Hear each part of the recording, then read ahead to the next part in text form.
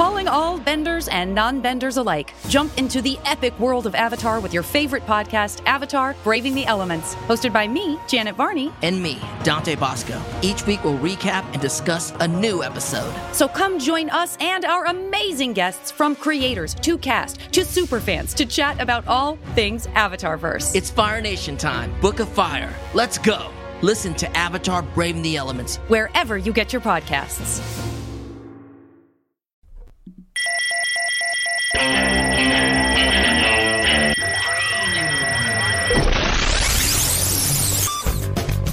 What is up, everybody? Welcome to Comic Book Club. I'm Alex. I'm Pete. And we're coming to you live from a couple places on the internet. We are live on YouTube. We're live on Twitch. We're live on Twitter. I can see we are not live on Facebook, despite trying. Yeah, suck it, Facebook. Yeah, there you go. But maybe you're listening to us later in a couple of different places. Spotify, Stitcher, wherever you get your podcasts. It is all good. Now, meanwhile, I'll just mention right here at the top, even though we got a lot of awesome guests for you all tonight, one of our co-hosts, Justin, and maybe I'll talk about this later on the podcast. This is going to sound like a joke, but he's actually in the opera. The Metropolitan Opera, like legit opera. The Opera House? Yes, he is swing for the opera. So if somebody gets sick or they break their legs, he jumps on stage and he does it. But he is looking for a spot under the opera. Like, I know the show was closed, but like classic Phantom of the Opera. Classic. And Justin's like, oh yeah, there's an opening? Oh yeah? Well, guess what? I'm going to sneak on in there. I'm going to swing into the Phantom of the Opera. Yes. So there you go. He's looking for a spot, so hopefully he'll be able to jump into the stream later on. Because when you think of Justin, you think of opera. You know what I mean? Yep. Yeah. Can he even sing? I was going to say, have you heard him sing? Because I haven't. Not great. Oh, man, that's messed up. I mean, I don't know. I obviously can't sing great either. But... yeah, you were all ready to be like, oh, he sucks at it. Yeah. Well, he's doing a comedy part. It's this new boxing opera is what I believe it is. I know, again, this sounds like a joke. Is it based on Mike Tyson's Punch-Out? Yeah, it's Mike Tyson's Punch-Out, the opera. Right. And, oh my God, I'm blanking on literally any details about Mike Tyson's Punch-Out. What's the name of, Sweetie Boy Kim? That's not what it is. Like, who are you? Sweeney Todd? Not Sweetie Todd. Who are you playing when you're in Mike Tyson's Punch-Out? What's your character? You're Mike. No, you're not Mike. I was just going to see because you don't know. So no, I know that. The whole point is you're going to beat up Mike at the end. Yeah. But you're a character. Yeah. Little guy. I don't know. Somebody. Little Mac. Little Mac. That's what I was looking. Not Sweetie Boy Kim. Sweetie Boy Kim and Little Mac. You get those confused all the time. They're very close. It's the same letters. You just kind of reverse them. Anyway, maybe he will be here or maybe he will be under the opera. We don't really know. But I'll tell you what. Why don't we bring in our first guest here rather than my cold-addled brain trying to make sense of what's going on with video games that came out decades ago. They are the creators of Count Dante, a new book that is going to be coming out from Scout Comics. Ladies and gentlemen, Wes Watson and J.C. Barbour. Hello, welcome. Yeah, welcome. I'm sorry about all the digging. Pete is texting Justin right now. We're trying to figure this out. But guys, thank you. Nobody heard any dinging, man. It's all in your head. Oh God, this is going really bad. In any case, very excited to chat about this book, Count Dante, the most dangerous man in the world. You guys seem pretty nice, on the other hand. What was? It's the unauthorized, sort of true story of the deadliest man who ever lived. All right. Well, talk about this a little bit because when we mentioned this in the Patreon Slack, there was at least one person who was like, whoa, Count Dante? Is that for real? Are you talking about that? I had never heard of him, and I assume some of our audience hasn't heard of him as well. So before we even get to the comic book, who is he and what made him the most dangerous man alive? Well, what made him the most dangerous man alive is his image of himself. You know, I don't know if you could actually say he was, but he was this martial arts expert in Chicago in the 70s. who ran a couple of dojos, and he was quite a hustler. He was about 50% con man and 50% badass. Oh, that's a perfect combo right there. Yeah, I think right? that's as far as percentage wise, that's nice. Yeah, that's not too bad. And he, I think we say in the comic, he was a cape wearing, hairdressing, used car selling karate master, and those were all jobs that he held. I mean, he styled hair while he was also running a used car lot, while he was also running these dojos. But he was a man with outsized ambitions, and he really wanted to become a superstar of the martial arts world. He created a persona. His real name is John Timothy Kean, but he created a persona, Count Juan Rafael Dante, and a whole backstory, which is, flimsy at best, but it was, he was Spanish royalty hiding here in America. And he used that to become something of a superstar for a very brief period of time in the world of martial arts. I mean, he was on covers of Black Belt magazine, and they had, it was around the time when Bruce Lee died, so they tried him out in Hollywood, and he didn't know how to pull his punches, so that didn't last very long. And he held these very controversial blood sport tournaments where they basically there was no rules other than, gouge and hurt someone. Wow. And it made him very controversial in the world of martial arts. But it also kind of made him a star for a brief period. And he ended up ending in a rather ignominious, mysterious way. But he's a fascinating character, and I think you're not alone. I would say 90% of people have not heard of him at this point. If you go back, Wes was the one who found it and came to me with the idea. If you go down that rabbit hole, you'll find they had newspaper stories on him all through in Chicago during the time, and he was pretty well known then. But now no one uses it. I mean, believe me, every time we tell people about doing this story, it's the same reaction, basically, like, Jesus Christ, who is this? That sounds crazy.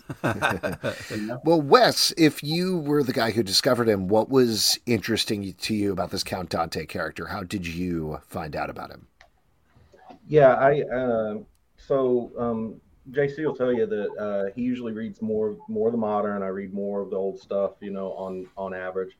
Mm-hmm. So I was reading I think it was an old detective or Batman book. It was early 70s, and there was this ad in the book, and it looks crazy. It's this guy, and he's in this weird pose, strange hair, and if you were a kid in the 70s, you could send off, and he would send you a manual that would teach you a death punch, dem mock punch.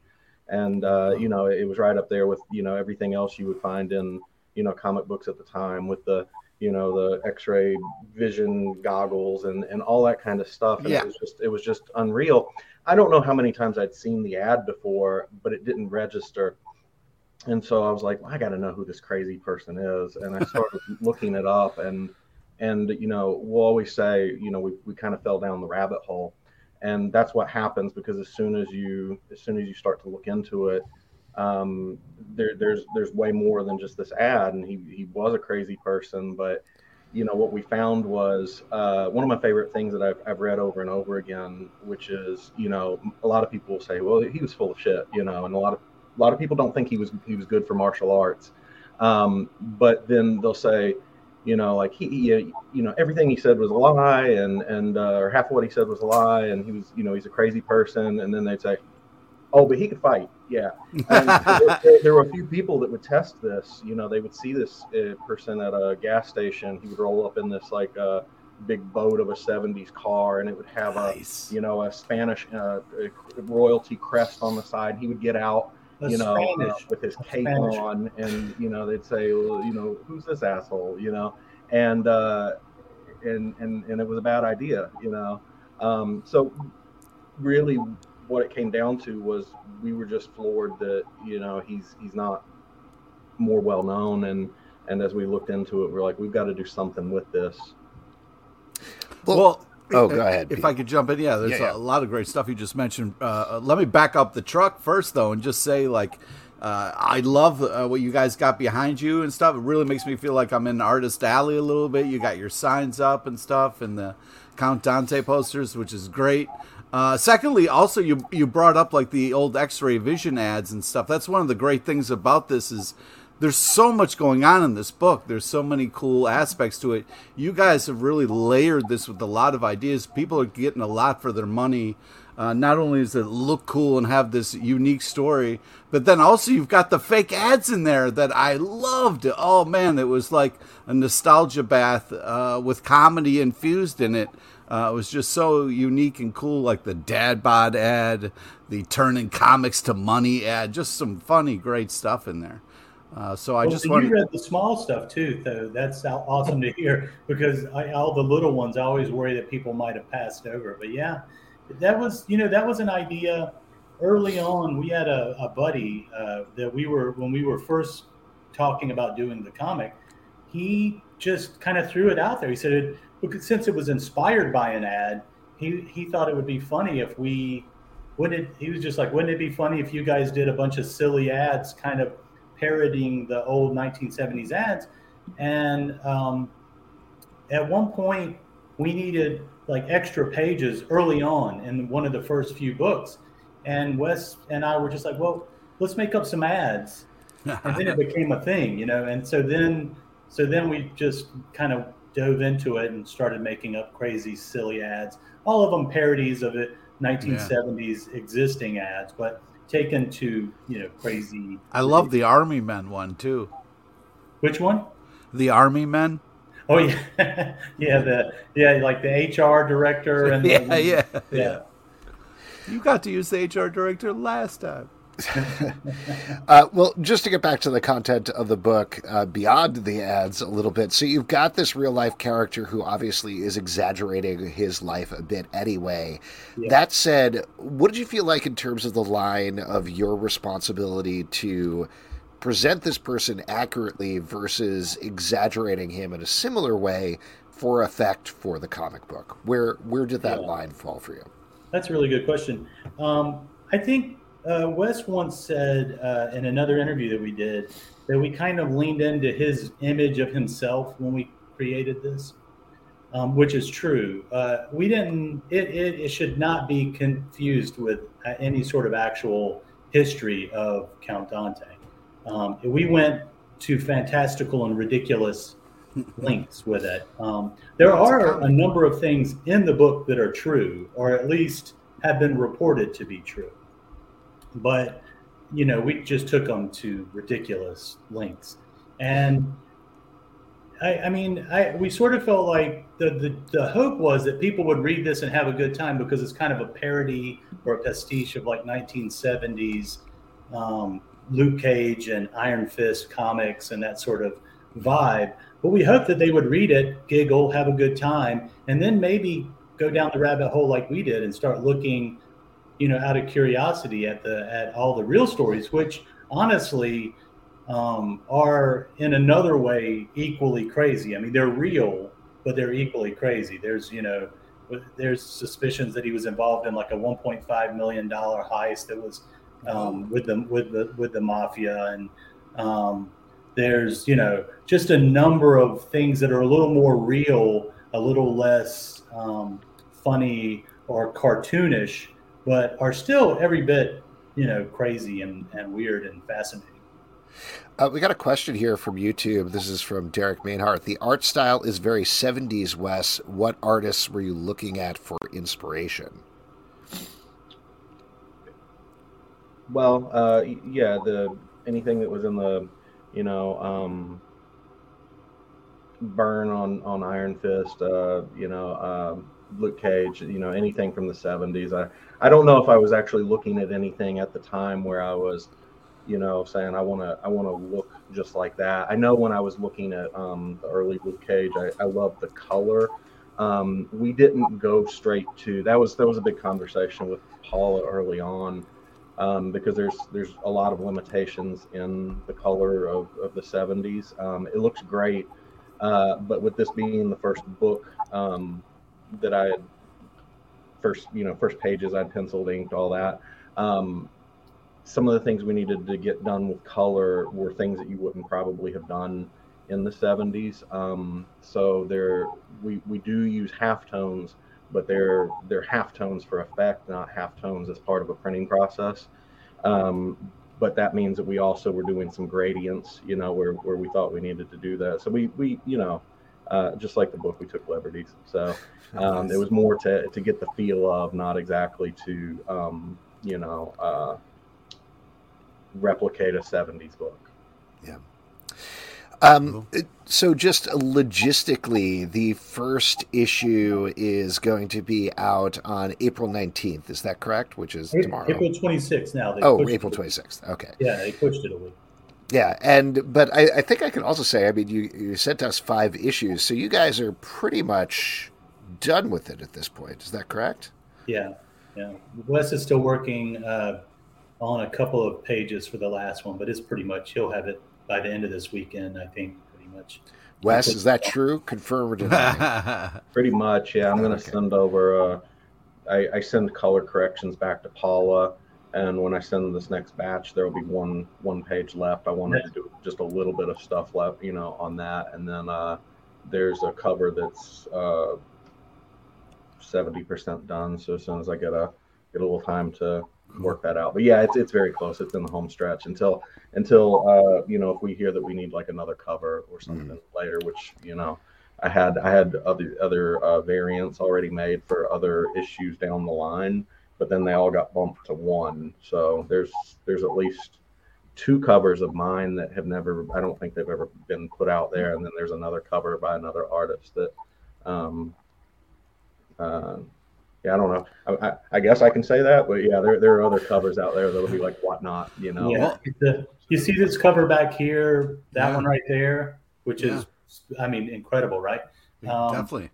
The homage to Deadly Hands.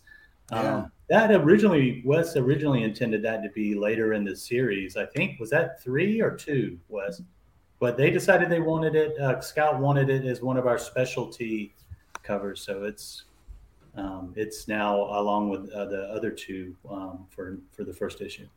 Well, I tore through those 5 issues, man. It's a fun read. It's really great and very rewarding. Well, I'm glad you like it. Thanks. Yeah. Well, given that you guys are almost done with this one, are you looking forward to the next title, or are you just looking forward to finally getting this out next week? Yeah, I think maybe the latter more. I'm working on some stuff. Wes is working on something as well. He's got a child on the way, so he's got his hands full. The ultimate comic book. Yeah. Yeah, I've got a big project in the other room, which is outfitting the nursery. So, So at some point in the future, there's more stuff to be done. But right now, we just like to enjoy the aspect of getting this out there a little bit. Before I let you go, we do have one question here from YouTube, which I think is directly relevant because it kind of comes up in the book. But who would win in a fight, Count Dante or Chuck Norris? Oh, that's interesting. Gosh, that's a good question, because Norris makes an appearance in there, and by the transitive property in the comic, Dante would have won a fight between Chuck and he. I think no matter what happens, I think Dante would have told people later that he had won. So. Excellent. Guys, thank you so much for coming on. Congrats on the book. It's very fun. I'm excited for people to finally see it next week. Yeah, congrats. Thanks for having us. All right. And hey, Mark Russell's on soon. He's a writing hero of mine. The guy's brilliant. So I might just hang around in your green room back here and just watch that interview. Awesome. All right. Thank you so much for coming on, guys. Appreciate it. Thanks. All right. There we go. Once again, the book is called Count Dante. It's out next week, April 26th from Scout Comics. Very fun. Definitely check it out. And we are going to bring, as cleverly teased, I love this when the guests queue up the next guest. The guest doing your job for you there. I don't even need to say this part. We know who's coming in. Ladies and gentlemen, Mark Russell. Hello, Mark. Hey, how's it going?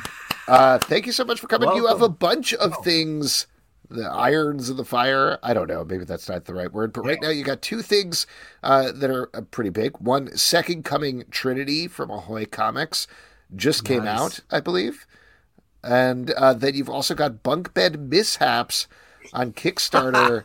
I want to start with that first because this is a very different project for you. We certainly know you from your comic book work. We love everything that you do. We love reading your books, from whether it's DC or the Ahoy comic stuff or otherwise. But this is something that I think is like, I would hearken more towards being like Far Side in a way, like sort of short cartoons. Is that fair? That's probably an accurate, at least within my framework, description. It's like probably my Far Side. There's no, by which I mean there's no real connection from cartoon to cartoon. And they all seem to sort of take place in this universe that doesn't really exist. They are all kind of like independent universes where, sometimes they are like scenes from movies that were never made, or just parts of conversations that never happened. I don't know, frankly, where these comics come from, but I've been drawing them for a long time. And yeah, they're definitely very different than my comics. So apologies in advance for anyone who's buying it expecting, traveling to Mars or Snagglepuss or something. Well, what specifically spurred you on to put these out there? Was it just having the volume of content necessary to create a book, or was there something else that drove a couple things. It was like one, I've got like hundreds of these things, and I thought, well, it'd be cool to let people see them, because I think I for a long time I was kind of embarrassed by them, and then like recently I rediscovered these aren't bad.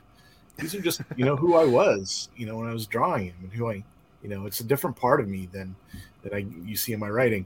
And also, I thought it'd be cool to have something that I could give to people or, have at the cons that they couldn't really get anywhere else.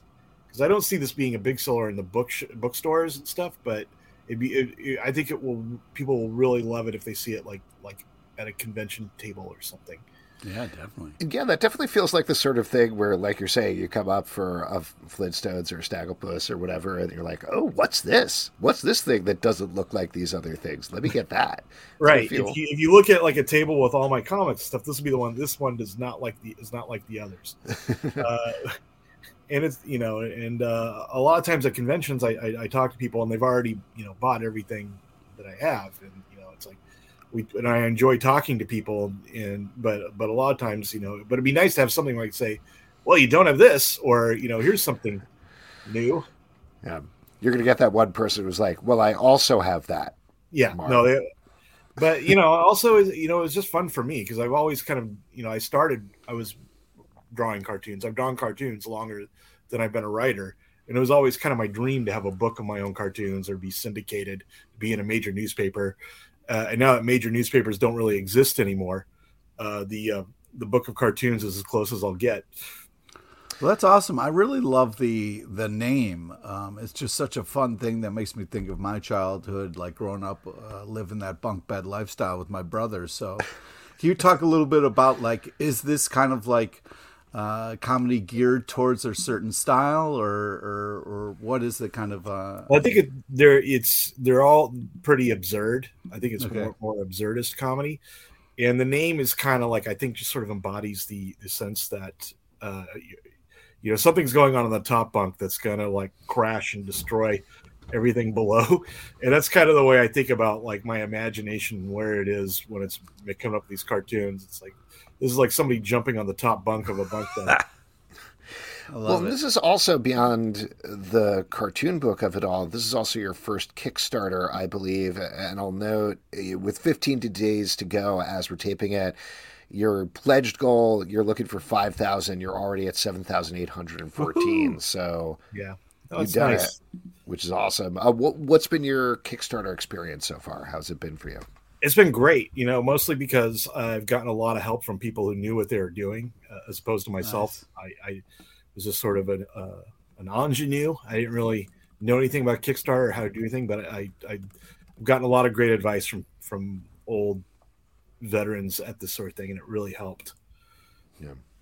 Are you, so obviously you can get the book. I know I was looking through and you have a bunch of like different cornucopias and things. Do you have a stretch goal at this point as well, since you've surpassed the main goal? Yeah, I should probably put that on the actual Kickstarter, but my hope is to get to 10,000. The idea being that I can use the profits to like print a bunch of extra books to keep in my garage, so that I've got like a ton of books just to bring to conventions or free comic book day, or to just give to like friends or fans who have everything else. I like the idea that you're going to put the stretch goal, keep a couple of books in my garage. $5,000 more dollars, please. Such grand ambitions in life. Well, this is very cool. I'm very excited to read this book. The other book that you have coming out, though, as we mentioned, is the third part of the Second Coming trilogy, Second Coming Trinity. Now, before we get to it, the book proper, I did want to mention that we have a professional chef that we work with, Brett Macris, aka Stray Bullet. Pete? Stray Bullies. There you go. You like to say it that way. And every once in a while, when we have a guest here, he will design a drink based on something that they created. And so he created a book, a drink called the Trinity, which I did not make tonight because I'm very much under the weather and sneezy, but it sounds delicious. And he put up a little picture of it and it looks delicious. But I just did a screen cap. I'm going to make that later. Yeah, we'll send it to you. Oh, okay. It's gin, dry vermouth, sweet vermouth, orange juice, Angostura bitters, and orange peel. And gin and juice, I love it. Gin and juice, right in your wheelhouse. So there you go. I'm very excited to try it once I actually kick this cold. Sounds like an excellent source of vitamin C. Yeah, exactly. You should. All right, I'll be right back. Yeah, exactly. It's going to help you, this drink. Right, I can't afford not to drink it. Yeah, exactly. But yeah, there you go. So Second Coming Trinity, though, this... so just to kind of like throw it out as a framing, when the first Second Coming book came out, it was a huge deal, and not just in terms of a huge deal of like it was a good book because it was a good book, but in terms of a lot of people were very upset about the idea of a Superman character and the actual Jesus hanging out together. You're now several books down the line. Are you still getting that same sort of blowback to this book, or has that calmed down at all? No, not getting any really. I think the irony is that almost all the outrage and, anger over this book came before anybody had read a single page of it, Right. And at the time I sort of naively imagined, I understand that the concept, the premise sounds a little iffy. I mean, most of my ideas sound a little iffy. They usually sound like this is going to be a terrible book, but I thought, at least back then that people would at least give it a shot before they came to judgments about it. That was my own naivete, because of course in comic books everyone has an opinion the moment it's announced, and so they had their day. The critics, they controlled the narrative from the time it was announced until the time it came out, and so all anybody knew about it was what they were hearing, people on Fox News or in the blogosphere saying about it, none of whom knew what they were talking about because none of them had read a single page of it.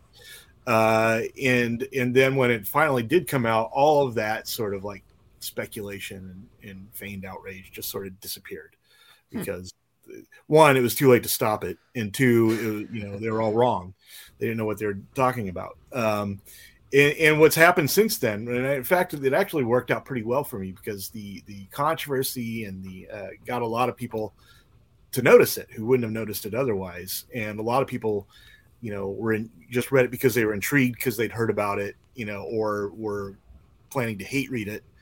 And I had a number of people contact me saying, I bought this with the idea that I would be burning it later, that this would be a quick trip to my incinerator, but it was actually much more pro Christ and thoughtful, more of a thoughtful take on Christianity than they had, they'd imagined it would be, and they've since become fans. So I consider that to be sort of a testament to how well the book turned out. And also, I feel like the people that have stuck around since then are the people who are just genuinely enjoying it. I do want to talk about the book proper, but I think just this pivots nicely off of what you were just saying. We got a question here from YouTube. You write a lot about the underpinnings of belief systems. What is it about the workings of religion that fascinates you? Well, I think the overriding thing that fascinates me in general, the sort of thing underpinnings maybe all my writing, is the idea that we need so much as human beings, because we got these massive brains that can keep us awake at night asking questions. Well, what happens after I die? Or, am I going to be alive tomorrow? Is there anything out there that I don't know about? And so we need answers to those. But our need for those, our very real need for those answers gets co-opted by the institutions that say they have those answers. And these institutions, whether they be churches or organized religions that were created to be an asset to our spiritual life, at some point it reverses itself and our spiritual lives become assets to these institutions.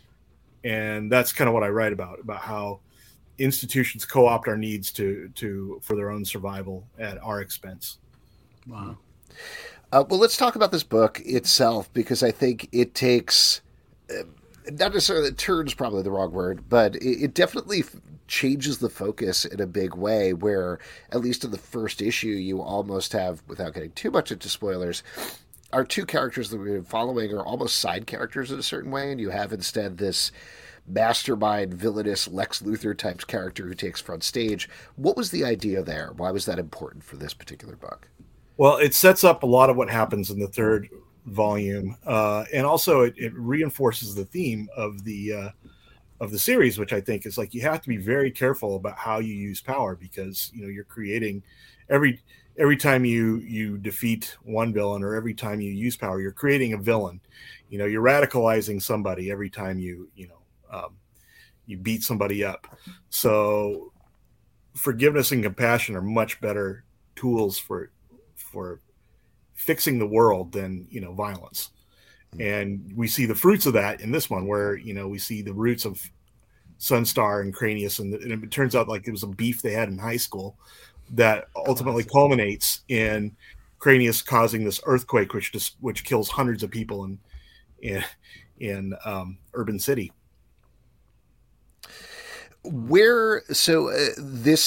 This particular first issue doesn't necessarily deal too much with Jesus, like even less so than the previous books. Yeah, he's in the back babysitting. They're pretty much this whole issue. So is he going to come more to the forefront over the course of the series, presumably? Yeah, definitely. One of the main storylines is about Jesus trying to get his own church off the ground in some dilapidated downtown real estate across the street, as fate would have it, from the city's mega church. And and then the other half is about Sunstar and Sheila trying to raise a baby that has all the same superpowers that he does. And it's something that both Sunstar and Jesus know something about, being a child with superpowers. And in fact, we get some scenes from Christ's childhood and about what a nightmare it was to like have this little kid who had the same thoughts and sort of like the same sort of brattiness as other little kids, but what the powers of the Son of God. And so it's very much about how sort of premature acquisition of power, which is, I think, what you could say the fate is the state the entire human race is in at this moment, is incredibly dangerous, not only to the person who has it, but to everyone around them. I think you touched on this a little bit before, but writing Jesus very specifically as a character over this many issues, has this made you reevaluate your relationship with religion at all? Yeah, I mean, I grew up in a very religious household, but it's not a religion I would care to repeat. It's not something that I found it really repressive and not really meaningful to me on a spiritual level. And so I just sort of threw it all out, and I sort of dismissed it in the Bible and everything as just kind of being nonsense. A friend later said to me, "It's like, well, are you sure you didn't just swear off barbers because you got a bad haircut?" Oh. And I said, well, maybe they got a point. And so I started writing a book about the Bible and started reading the Bible again. And I was kind of surprised at how much of it I just thought was really profound and wise. And so I thought, well, the problem wasn't necessarily with the Bible or with Christianity. It was with the flavor I was raised in. It was like the version that only spoon fed me 1% of the Bible that they felt I needed to, keep me eating my vegetables and sitting down in class. The parts that were useful to them, not the parts that were useful to me. And that's sort of been my critique of religion since then, is that that religions aren't good if they are giving believers what the faith needs rather than giving the believers what the believer needs to have faith. And so I think any religion, if it works and can be a positive force in your life, if it helps you make sense of, your place in the universe, if it makes you feel like, I think everyone's true religion is whatever it is, makes them feel like their existence was not a mistake. And for different people, that will be different things. For some people, it's, movies, could be tennis. I don't know. But I think this is what people have to find. It's like, well, what is it that makes me feel like I'm here for a purpose, and not necessarily just resign themselves to the religious tradition they were raised in. We got one here. This is a big one, I guess. You discussed the limits of forgiveness in this issue. What would you say constitutes something that is beyond forgiving? Well, I think what Cranius does is kind of beyond forgiving. I mean, he kills hundreds of people, and he does it to settle a high school beef with Sunstar.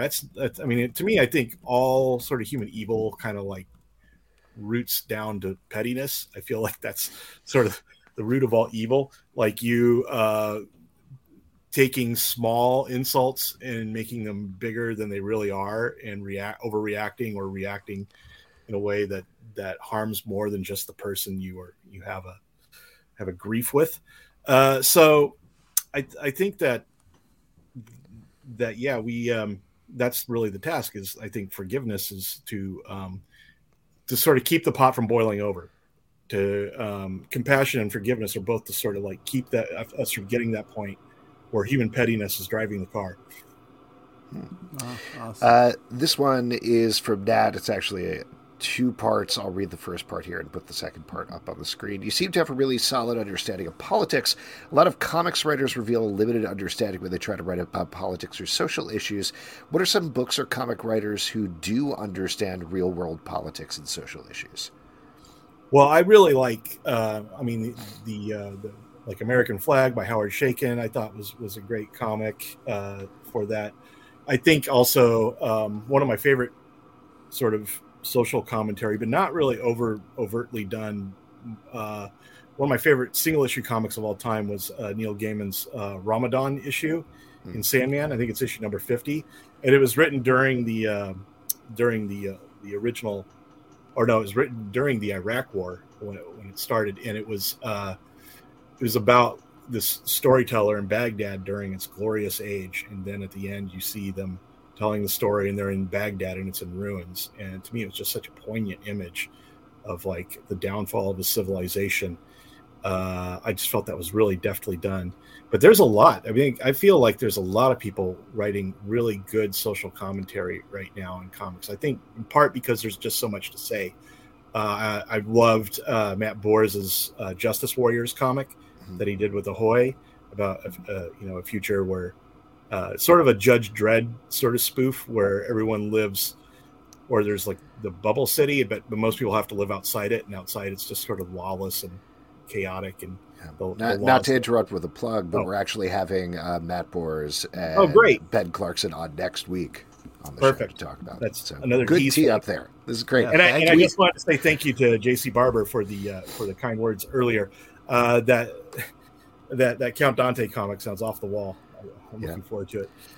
I mean, I'll give a little bit of follow-up here on the other side of the spectrum, not other side of the spectrum, but beyond having a really good understanding of politics and social issues in your work, you also have a good understanding of humor, which is not easy to do. So who are some other writers or creators you look at that you feel like are doing humor well in books or that you're enjoying right now? Well, I just mentioned Matt Boers. I think he does it extremely well. Also, I really like... There's not a lot of funny comics out there, which is weird because they call the medium comics, but most of them are not very comical. But I also find Ice Cream Man really darkly funny. That's one of my faves. And I don't. And then I think pretty much most of the good humor comics right now, and I'm not trying to be self-serving when I say this, but I think most of them come out on Ahoy, because I think they've made that their mission is to be sort of the funny Vertigo. And so I think like the Gimmick or Blacksmith or Wrong Earth, these are all like really funny comics. So I think you can. I think I would, if you're interested in some humor-based comics, I would maybe go just check out and see what Ahoy titles your local shop is carrying. I mean, this maybe answers that then. A lot of your work is published by Ahoy. Is there something about their approach that matches your sensibility? Is that it? Yeah, I think that's it. That they are sort of the funny Vertigo, which is how they sort of that was their elevator pitch to me when we first started talking. It was weird because it was very fateful. Like I was at a New York Comic Con. I think it was 2018 New York Comic Con, and I was just coming back to my hotel from the convention, and I saw Stuart Moore in the lobby, and so I thought, because I knew Stuart from DC, so I thought, I'll go say hi to Stuart.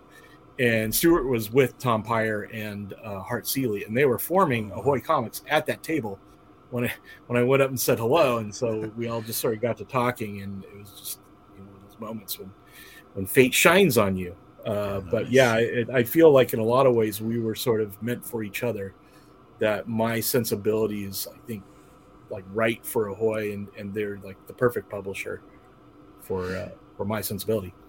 Well, and certainly you've taken things very far. I'm sorry, I'm getting the name wrong, but Billionaire Dog, is that the name of the actual book? Business Dog. Business Dog. But Billionaire Island is the name of the comic. That's right. Sorry, I mixed them up. But that obviously takes things very far in terms of what you can do. But I also think in your mainstream work, like I'm thinking very specifically of the Superman Lex Luthor thing that you did as part of, I'm getting all the names wrong, I'm blaming this on my cold, but the Future Imperfect or whatever that event was. Imperious Lex. Imperious Lex. That took things pretty far as well, like certainly for DC Comics. Do you feel like, do they put restrictions on you at all in terms of like, this is how far you can go? 80% politically, 90% politically, or they're like, go wild? I don't think they really, I don't think they really care. If there is a limit, I haven't hit it yet. I think they're more concerned about like continuity or this is not anything this character. I had one scene in Wonder Twins where Lex Luthor was trapped in outer space in his spaceship because he was up there to try to escape this calamity that was going on Earth. And I just had him like alone up there, like laying on his back on the spaceship, like singing to himself. And they said, no, you can't do that. Lex Luthor would never sort of like sing to himself like that. But that's the sort of thing they care about, not necessarily, you've gone too far. This is going to upset people. Yeah. Cool. Before we let you go, is there anything else you're working on that you want to talk about? Obviously, these are two big projects. You got the Kickstarter, you got Second Coming Trinity, which has just started to come out. But what else have you got? Well, one thing I definitely want to talk about, both because I'm extremely proud of it and because I think it doesn't, it probably has flown under the radar a little bit, is my new series with Ablaze called Traveling to Mars, which is about the first manned mission to Mars, and the person they send to Mars is they send because he's terminally ill, so they don't have to like bring him back. So it's about man's one-way mission to Mars, and he is it's largely about his regrets, and it's all kind of told through his diary that he's writing on the way to Mars. And he's joined on his mission by a couple of like artificially intelligent Mars rovers that are sort of his companions, and they've never met a human being before, so to them, he's sort of like a god, and they don't know that, he basically was just like an assistant pet store manager up until like a week before, he was launched to Mars. But it's I feel like it's one of the best things I've ever written. And again, it's Cool. It's full of like my sort of like meditations on mortality and what it means to have lived. And I'm very proud of it. And so I hope people will check out Traveling to Mars. Nice. Awesome. And that's from, you said it was from Ablaze? Is that what it's coming from? Okay, awesome. Yeah, I had no idea about that. I will definitely have to check that out. Check that out. That's so cool. Mark, thank you so much for coming on. Always a pleasure to chat. Congratulations on everything. And good luck. Yeah, thank you very much. All right. There we go. Awesome. Once again, that's Mark Russell. The books you can check out are Second Coming Trinity, which is coming out right now from Ahoy, and also Bunk Bed Mishaps on Kickstarter. Yeah. The Last Kids on Earth and their superhero alter egos are back in the latest installment of the graphic novel spin-off series, The Last Comics on Earth, Too Many Villains. Jack, June, Quint, and Dirk face their biggest challenge yet, creating the sequel to their hit graphic novel in a mad dash, puzzle-filled race across Apocalyptia to stop the biggest evil plan in history. Hey, you know what the creators of Last Comics on Earth's evil plan is? Make me and my kids love these books. Seriously, my younger kid is a huge fan of both the Last Kids series and the Last Comics series. It's true. And now I'm hooked too. The whole team has created a delightful cast of characters with some fantastic kid-friendly art throughout that will appeal to readers of all ages. Buy your copy of The Last Comics on Earth in stores today. You can also visit lastkidsonearth.com to learn more. And folks, we are going to move on to our next section, which is my favorite section, because you will all make it up. It is your audience questions. And for audience questions, all you got to do is drop a question in the comments, and we will get to them. Now, as I mentioned, I am drinking water for being very sick reasons. Pete, what are you drinking so I can live vicariously through you? I'm drinking a Maryland beer. It's called Dr. Juicy. Dr. Juicy? Yeah. Wow, is it juicy or does it taste like Doctor's? It's mostly Doctor's. Yeah, it's got a hops that's surfing, and it's from Silver Branch Brewing. It's pretty tasty. It's very, very hoppy, very delicious. It's nice light flavor. I enjoyed it. Excellent. Well, very cool. Obviously, Justin is maybe not broadcasting from the bottom of the opera. Yeah, I got a text that said he couldn't find a Wi-Fi hotspot good enough to be able to join us. So he's stuck in the basement of the opera. I'm sure nothing crazy will happen to him, you know? While he's stuck in the basement of the opera? Absolutely not. Do you think, Pete, you were a big fan of the Phantom of the Opera when it was at the Pantages? Is that the what gloriously restored Pantages Theater? Yeah, it was good times. Were you watching video of the last performances of Phantom this past weekend? Yeah, just having flashbacks, holding my blankie, just crying my eyes out. It was lovely. Beautiful. I just wanted to point out somebody's criticizing Nat Townsend in the comments, and I'm here for it. Guys, feel free to jump in, lump on them, just, attack them any way you can. I'm all about it. This is tied into it. Ooh, no, sorry, not that one. This is from Stray Bullet. Do you currently or have you ever had an arch nemesis? Yes. I have many throughout my life. My brother, for most of my life, has been my arch nemesis. But the whole reason I have the real Pete LePage on my socials is because there is an evil Pete LePage out there. And at the time I was working for the Apple store and he was working down the street at the Google store. And sometimes we'd cross paths and I'd constantly offer to fight him, but he never took me up on it. I don't think I have a formal arch nemesis or anything like that, but there's definitely people, particularly in entertainment journalism, who I'm like, oh, God damn it, that son of a bitch. Really? And they'll never know. Because they never scoop tell them. you on things, or because they're just because funnier than you are, or more because attractive, they're smarter and more talented. Yeah, all of that stuff. No, I think it's just like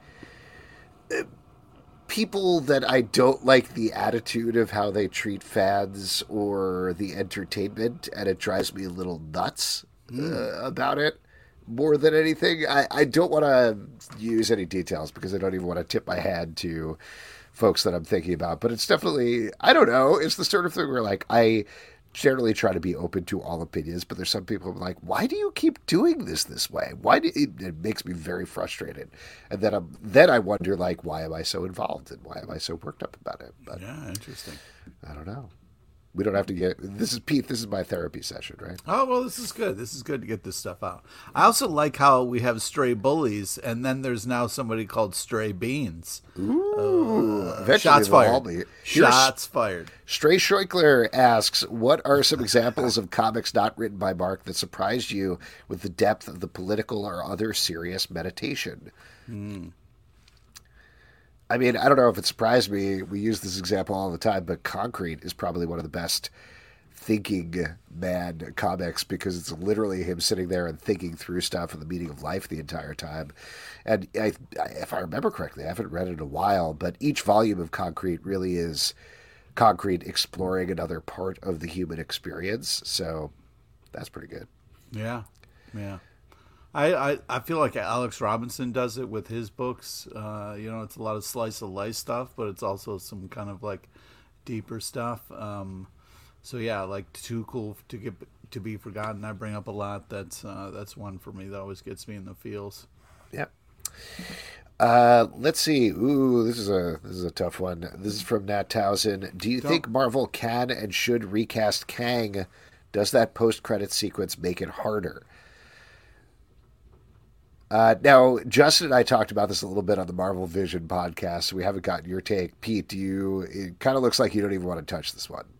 Well, I definitely don't. I want some time to go by, some things to happen, to get some, I don't know, you know what I mean? Like, I'm not touching this. All right, I'll touch it, I guess. I'll put my hand on that stove. So first of all, to work backwards, does the post-credit sequence in Ant-Man and the Wasp: Quantumania make it harder to recast Jonathan Majors as Kang? It certainly makes it weirder, I think, because there were hundreds of him there. It wasn't like, everybody has been like, oh, you could say it's a variant of Kang. And sure, but we've already seen several hundred variants of Kang, which other than a lizard were all Jonathan Majors. So to then change it to another person is strange. It will take more adjustment. Although Lizard Kang was my favorite, so. Yes. It would take more adjustment, I think, than the Edward Norton to Mark Ruffalo or Terrence Howard to Don Cheadle switches, because that was like one character, there's plenty of time. This is somebody who they were setting up as like, this is our next big guy, this is going to be everything is Jonathan Majors. So to pivot to somebody else, particularly when they've talked him up so much, even beyond the post-credit sequence, it's weird for fans. That's the fan perspective. In terms of do you think Marvel should recast Kang, that ties into what we do or do not know about a domestic abuse case, and that's the part that I don't think we should be touching. Ultimately, I think they should, as a company, be exploring and talking about possibilities here. What I don't think they should be doing, which I worry they're doing, is waiting and being like, people will memory hold this with enough time. We'll just kind of like move on and not worry about it and not mention it all. I think that's a bad strategy. I think the thing that they probably will do, most likely, if I'm being like very callous in Hollywood about it, is they'll do some sort of, he'll come out and say, yes, I've had some troubles in my past, but I'm doing the work on myself. I'm seeing people to help me out, and Marvel's been really supportive in this process. And then they'll try to move on from there. Whether they can or not, I don't know. That is not my place to say. But I think they should be exploring possibilities here if they're not, is what I would say. There you go. Bad situation that involves real people, and that's the main thing that it comes down to. Yeah. Let's see. Stray Beans. I'm not going to touch that. Sorry, Strange Beans. All the Game with some box office analysis says, who had Puss in Boots $480 million outperforming Quantumania $474 million?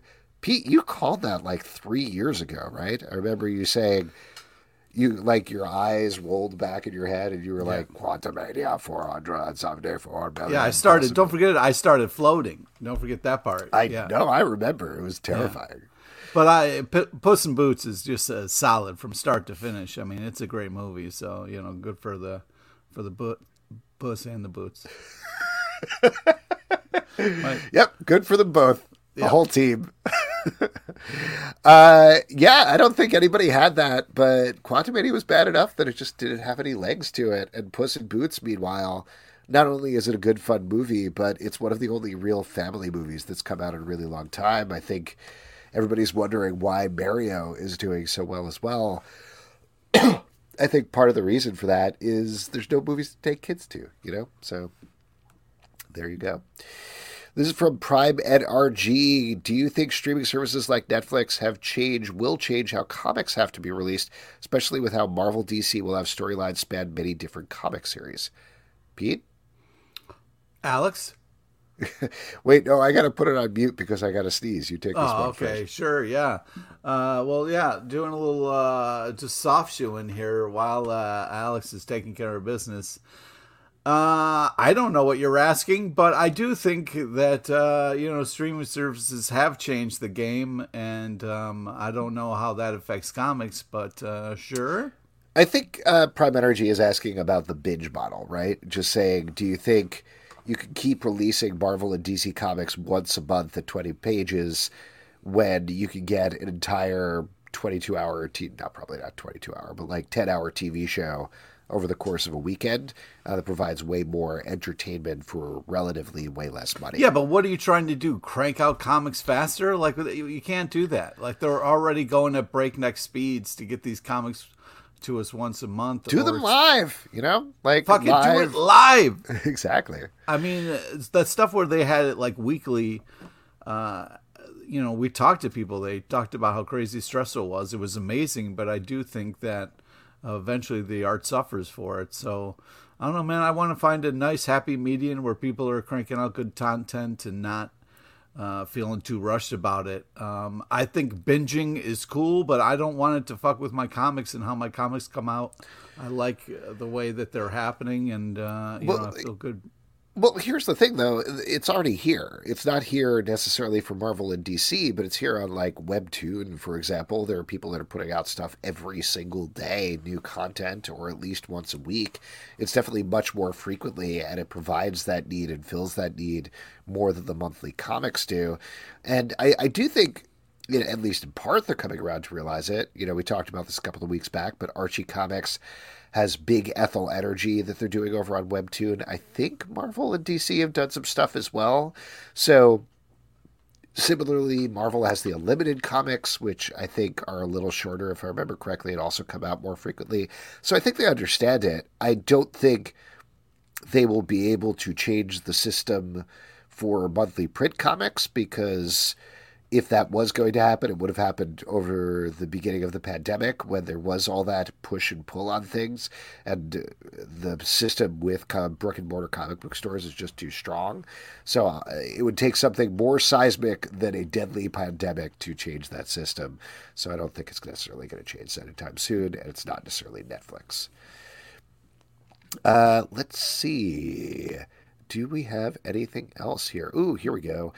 Been listening to the Lock and Key podcast and wondering if Pete still hates Welles. What about Orson Welles? And the answer is yes. You literally mentioned how much you hated Welles yesterday. Yeah, I went on a big rant on Justin. I felt bad because the look in his face was a little hurt by me hating on Welles so much. But, he grew up in a creepy lifestyle that scares me. So, of course, as somebody who's detached from their feelings, I'm going to lash out about that. You know what I mean? Slowly working through it. So hopefully life will get easier. Yep. Here we go. Stanley says, are you going to watch or review more old DC movies? Absolutely. We're going to be doing those on the Sons of a Gun podcast. So subscribe and stay tuned for that. I think the next one we'll have coming up at some point is Batman Returns. So as we gear up for the Flash movie. And this is from Federico Rosa. Who do you guys think is the best recent original character from Marvel DC? Wow. I say this a bunch, but I love Amadeus Cho. I think it was just such a cool move on Marvel, and it really led to some kind of interesting things. And his team up with Hercules is some of my favorite comics. So, yeah. Recent original character. We were just talking the other day about both Miles Morales and Miss Marvel. They're not necessarily recent at this point, but yeah, Miss Marvel for sure has been. Yeah, they've had like huge lasting appeal. On the DC side, I felt very conflicted about this character originally, but he's really grown on me. Ghostmaker, the Batman character. Yeah. You did not like when he first... I was all bottom when he first showed up, and you were like, stupid name, man. I don't know about this guy. Yeah. He said this friend we didn't know about this whole time. Oh, okay. But I don't know. It works. He's a fun character. So there you go. Great. This is a good one from Danny Heck. Which MCU character would you transport to Riverdale? Ooh. I'm going to say Cyclops, and hopefully he dies. Yeah! MCU character? That's right. No, MCU, Marvel Cinematic Universe. Oh, fuck. I mean, I'll throw out there while you're thinking about something. I think Kat Dennings' Darcy would fit in just fine. Oh, you took mine. That's great, though. Right. Also, Jimmy Woo, just to keep going with the WandaVision theme. And they both have a fun time there. I'll get tired of him doing that card trick. I'll tell you that. Exactly. I could see Jimmy Woo showing Jughead some close-up magic. That would be great. Yeah, I'm into it. Let's make it happen. Let's see. Oh, gosh, there's so many comments here. Nah, you're a weirdo. Yes. Well, there you go. I think we could probably wrap up there. There's a bunch of great comments and suggestions, but we are going to finish up and move on to our next section, which is trivia. And for that, I'm going to turn it over to Pete LePage. All right, this is the part we give back to you, the lovely audience. It's an opportunity to win $25 free to Midtown Comics or Long John Silver's. Do you still have Long John Silver cards? Please tell me that's over. I mean, I never had the cards, but I'll buy them. Oh, wow. The fact that you were going so hard for LJS there, I don't know, man. But yeah, all right. And we have somebody, right? We do. We have Danny Heck. Hello, Danny. Welcome. Hey. Can you hear me? Yeah, we can hear you, and Hi. we know that you are a Southside Serpent, so congratulations. Yes. You got the Yes, tat? I am. You got the tat? Not yet. I'm working on getting it on my left butt Okay. cheek, but we'll figure it out. All right, but you've done the serpent dance, so you're good. Yeah. there. I have, yes. He was there for it. This is my boyfriend, Ira. Oh, hey. Hello. Welcome. All right, Pete, you ready to do some trivia? Oh, sure. I was just having the fun with the kind of moment with Danny here. But all right, fine. Let's move on. All right, cool. Today's trivia is on topical comic news and a small nod to the legend, Elizabeth Hubbard, R.I.P. Please listen to all three options before making your selection. Here we go. Question number 1.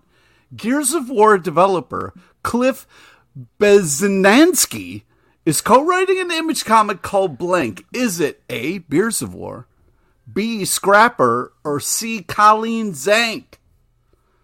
So one option A is just a fun idea that I'm trying to pitch, or you could choose B.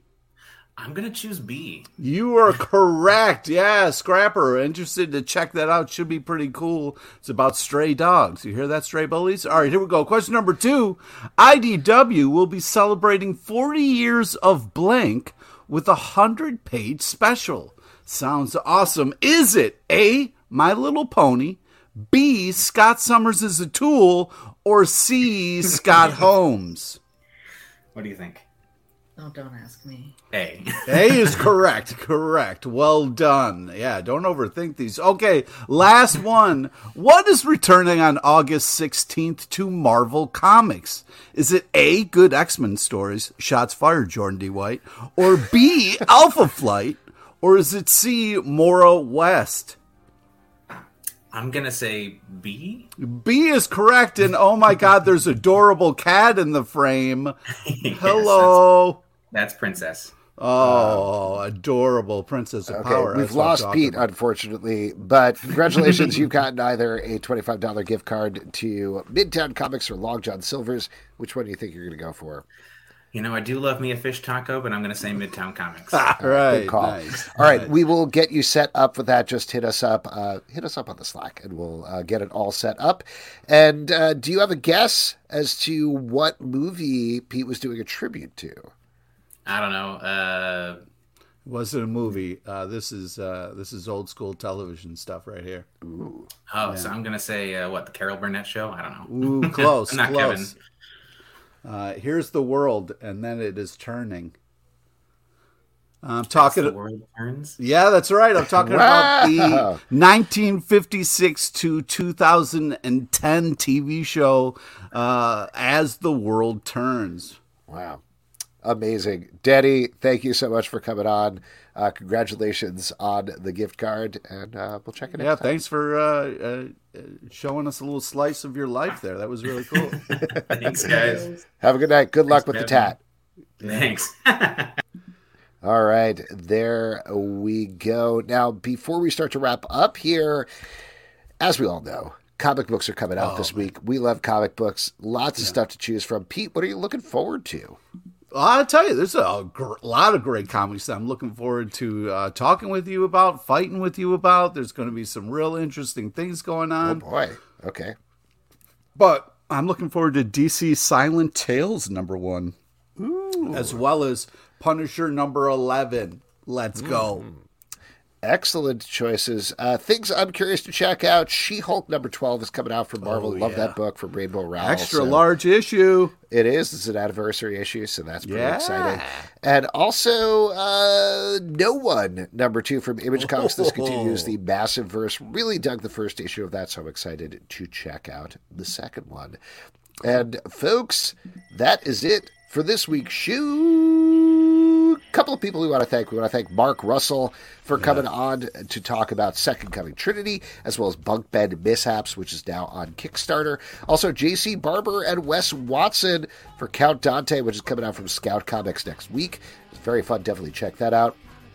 As we mentioned earlier, Ben Clarkson and Matt Bors are going to be here to talk about Justice Warriors next week. Also, Nick Pitara is going to be back to talk about the end of Axe Wielder John, a book that we really enjoyed from his kickoff about a year ago. Also, we mentioned this earlier, but Sons of a Gun, our DC podcast, is ongoing. Check that out. Also, Marvel Vision, our Marvel podcast. We're putting that up once a week as well. Riverdale After Dark, our Riverdale podcast, is once a week. I'm really enjoying Danny, his boyfriend, dancing. It's very cute. You guys can't see it, but it's cute. Patreon.com/Comic Book Club to support this show and all those shows we do. Don't forget to subscribe on Apple, Android, Spotify, Stitcher, or the app of your choice at Comic Book Live on Twitter, Comic Book Club Live on Instagram, Comic Book Club Live on TikTok, comicbookclublive.com for this podcast and many more. Until next time, good night. Oh, yay!